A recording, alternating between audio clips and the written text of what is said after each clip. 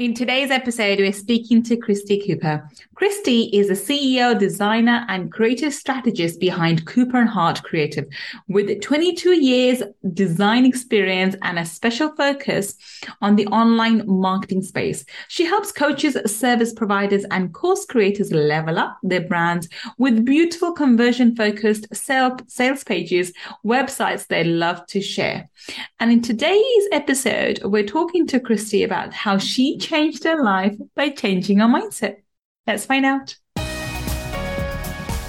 Money Mindset with Gul Khan podcast will help you to break free from your limiting beliefs, reverse your money shame, and blast through your money blocks so that you can live a life of unlimited abundance. In this podcast, we will talk about energy tools and mindset strategies that will help you to understand and change your relationship with money, whether you're in a job, profession, or working on your passion.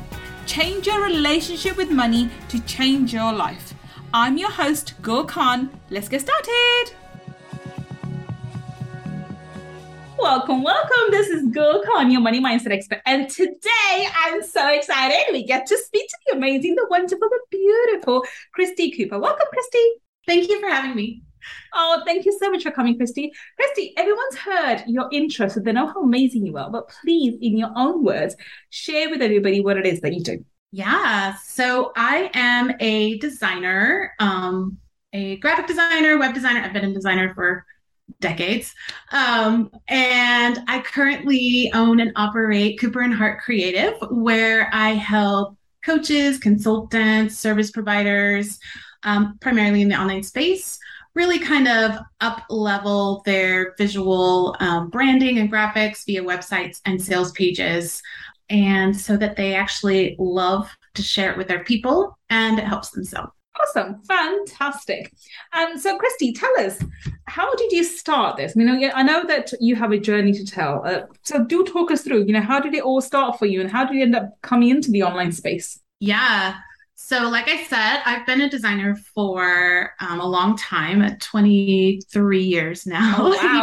If you can believe it. You don't look old enough to be 23 years. Yeah, I started when I was 17, so you can do the math. And I started in like a print shop, with like paste up and like typesetting stuff. And I just kind of went from there. I decided to go to college and get a degree in graphic design. Then I worked at a design agency for 11, 12 years, somewhere around there. And really what happened is I was at the agency. I had my first baby and I was just feeling burnt out. I was burnt out at work a lot. I was managing way too many things at my job. I was a coordinator for production projects. So I had to manage vendors and things like that for things that were everything from business cards to museum graphics, like car wraps, signage. I managed all of that in addition to doing design projects. And it was just a lot.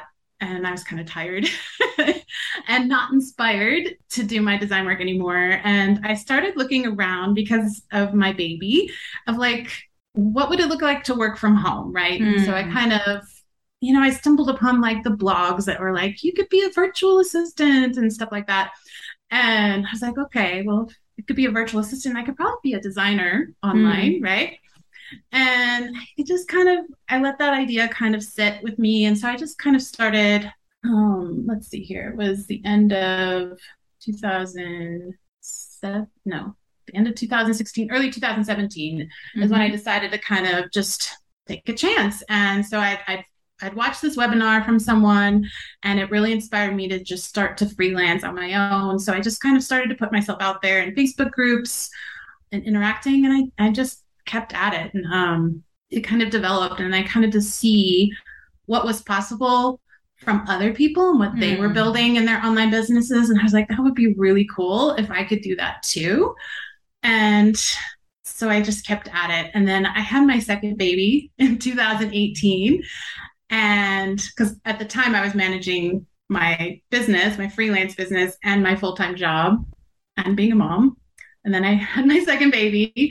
And then it was like, we couldn't do daycare for 2 kids at the time because it was just too expensive. Yeah. And I know how expensive childcare is for sure. It's crazy. Half your income goes towards, after tax, by the way, goes to childcare. What's the point? Yeah, it was a lot. And it was like, it was just too big of a chunk to make sense. And so I'd been building the business on the side, and I just kind of took a leap of faith and went full time in my business because I was the primary income earner. You know, my husband worked a part-time job. So like my income was the bulk of our income. And we just took the chance, and we lived off credit cards for a little while, and I got some clients, and it was real up and down all through 2019. So I went full time in the end of 2018, all of 2019. I made it work. I got clients, and they weren't consistent. So I had that kind of classic up and down revenue journey. Yeah, that's the roller coaster journey. Yeah. Yes. I've got a question for you. So, I mean, it worked out in your favor because then the pandemic hit and everyone turned to the online space, and probably that helped you build your business. But let's walk back a bit. If you're the main breadwinner, and I know the reason why I'm mentioning this because there's a lot of people listening to this, and this could be a man, it could be a woman, doesn't really matter. We know our audience is a lot of the time from corporate background, they could be man or a woman, and so it doesn't matter if they're which gender they are, but a lot of the time if they're the main breadwinner, but they have this yearning for doing something else, or they feel like they've burnt out, and that's where the so-called midlife crisis happens as well. Late 30s, early 40s, or sometimes mid 40s, early 50s. Where you've been in this job forever, it seems like forever, and you're good at it because you've got all this experience and you're at a certain income level because of the experience and your ability to do the job. Yet it no longer excites you, no longer makes you happy. Like I had someone talking to me this morning saying they love their job. I mean, they were good at the job, but they were literally crying going to it, and they were crying on the way back, and they were crying, in between as well. And so if you're the main breadwinner and you're in this situation where you hate your job, now I know for the fact, because I'm a money person, that's going to create a dynamic with your money. It's going to start causing you to have toxic money.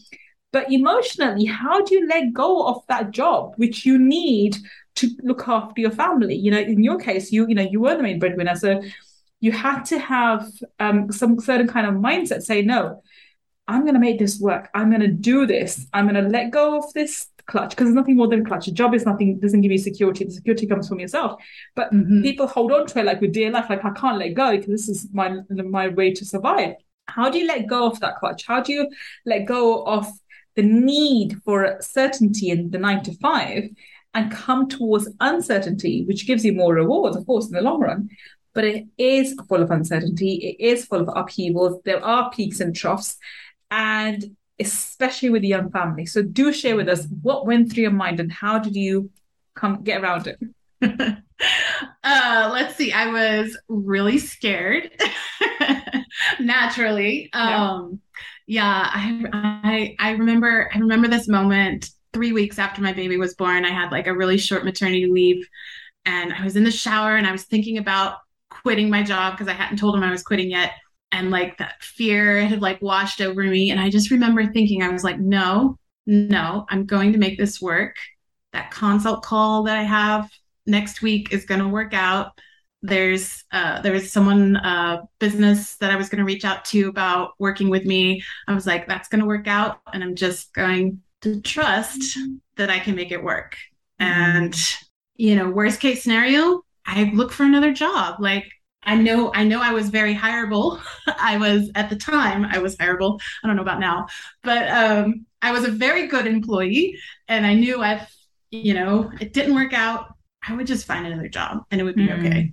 And so I think it's just that like a little bit of trusting yourself and what you can do and what I've created previous to that. Like I'd always made things work out before whenever there were challenges. And so I think it was that. I think it was just that. I hope you are enjoying today's episode. If you want to learn more about my mindset strategies and energy tools to help you change your money mindset, then please register for my Abundance Mindset Makeover Workshop, by visiting www.abundancemindsetmakeover.com. See you inside the workshop. The self-reliance and the fact that you've done it before, you can do something different now too, right? Yeah, like I could do hard things, right? I can do hard things. I'm capable of doing hard things. That self-confidence. So here's the questions. How do you build that self-confidence? How do you build the self-assurance that, you know what, I got this, I can do this? How did you build that? How did you have that mindset? Because it's not an easy mindset to have. How did you build it? Did you read books, or was it just something that you worked on, or was that something the way you are naturally are? Because some people are. It's a good question. Like, I think I've always had a belief that I can be really good at stuff. Like I can be really good at this thing that I'm wanting to do. I just have like kind of an ingrained like achievement type orientation. I don't know if that's the way my parents raised me. I don't know. But I can do it. I can do this attitude. Like it was like I can be one of the best is kind of like, or I could be really good at this. And I yeah, I don't know. I'm not sure where that came from, but that's kind of like at the root of it. And then I think like as I was getting into when I was doing my business on the side, it was learning more about self-development and kind of becoming more aware of like, oh, I'm thinking these things. And so that's why I'm not taking action and, you know, stuff like that. And so I think it was that combination of like, kind of like that core, like, okay, I can do stuff and I could be really good at it. And then learning more about self-development, learning more about mindset as it goes. Because I didn't really pay attention to mindset stuff before I started a business. Most people don't. Right, exactly. And then I started business and then people start talking like, you need mindset. And then you start reading some books and, you know, listening to podcasts. And it just like, you're like, oh, and like, and you realize, oh, I do have to work on that, or I have to think a little bit differently, or, you know, just be more aware of what I'm thinking, just stuff like that. So, I mean, what you've said is completely, backs up my ideology that you need to have a belief. You need to have a very strong sense of belief. And I read a book a while ago. It's called The Magic of Believing. And I love that. And I recommend that book to anybody, by the way. I wish I could remember the author's name, but it was a long time ago. But The Magic of Believing. It's an amazing book, and it's written, I think, in the 70s or something, 70s or 80s. I can't remember, maybe even 60s, actually. It was written a while ago. But the principles detailed in the book are still applicable now. And it really shows how you need to have the sense of belief first before magic appears in your life. And what seems to be happening in your life is you had that sense of belief. That was sort of what you grew up with. Maybe the parents, where your parents brought you up, or the way, but you had the sense of belief that I can do hard stuff. I can do this. I can do this. And then when you started with the business stuff, and obviously things are thrown at you and your own identity is questioned, and you're like, oh my God, I thought I was smart. I'm supposed to be smart. Yeah, exactly. And you realize you picked up some limiting beliefs on the way. So this is where personal development comes in. You pick up, oh, I'm thinking like this. Oh, I'm not supposed to think like this. It's just an obstacle that I need to overcome, or I need some skills that I need to develop, or this is what I need to help, or this is where I need to seek help from. Or I can't do this by myself. I need to go and ask for help or support, whatever the limiting belief you may have. It's learning as you go along, but holding on to the core belief. I got this. And whatever I need to learn, I'm going to learn. But I got this. And I think this is so important. You want to have it because you were lucky enough to be brought up in an environment, and a home environment, to have that, I believe. I think I was lucky enough to do that with my mother. There's nothing that was too much for me. I could do anything. I could be a rocket scientist. I could be an astronaut. I could be whatever. My mother said I was, I was the most beautiful thing in the world as well. So I was like the most prettiest girl. I could be Miss Universe before that. Yeah. All of those, thoughts that your parents give. I was lucky enough to receive that ideology from my mother. That meant whatever came my way and all the other limiting beliefs that I had, I always came back to the core belief like, okay, this is a limiting belief, or this is something that I need to learn. I got this. And I think this is so important. So people talk about mindset and people talk about different things. Whatever project you start, whatever new things start, you're going to come across new things, and you're going to be stuck like, I thought I was clever. I thought I was smart. How the hell am I supposed to do this? I have no clue, right? So your intelligence, as well as your emotional intelligence, especially when you start running a team as an entrepreneur, start becoming an employer, going from employee to employer, different mindset, and you're running team members and you're having team members and having clients. It's a completely different dynamic to being an employee. And so again, you think, I thought I was smart with people. I thought I had emotional intelligence. Where did that go? So you learn that again. But I love the fact that you have this belief, I got this. I can do it. And anything else that I don't know, well, I'll learn. I think this is called a growth mindset. You have an idea that, okay, I'm great. I can do this. If I don't know it, I'll learn. But a lot of people get stuck. They get stuck in a number of places where I'm so clever. Why do I feel dumb in here? Oh, this makes me really uncomfortable. Let's go back to what I know. And that's one of the biggest problems I find with, over intelligent people, and especially those people who are really, really smart, especially in the corporate sector. There are so many super, super, super smart people in the corporate sector who are grinding day by day because they're so smart in their jobs that they don't think they're overly smart to be able to come and learn something new. And they don't realize that they just feel really uncomfortable in this new space, and then they let their dreams die. Wouldn't you agree? Yeah, I think so too. Yeah, it's definitely, I've got this. It's definitely a core thing that I repeat that to myself daily. Like that's just something that comes up for me. But yeah, I definitely think that people they're just scared to like try something different, because what if it doesn't work out? And they don't have that little voice that says, well, you can figure it out. Or what about the other one? What if it does? Yeah, I love that one. What if it does? What if it does work out? And I think people are equally scared of the unknown of success and failure. A lot of the people who are successful in the corporate sector, if God forbid they become successful in their personal, entrepreneurship, they wouldn't know what to do with themselves half the time. It is people, they have a genuine fear of success as they do have a genuine fear of failures. And sometimes that holds us back. Like, oh, really?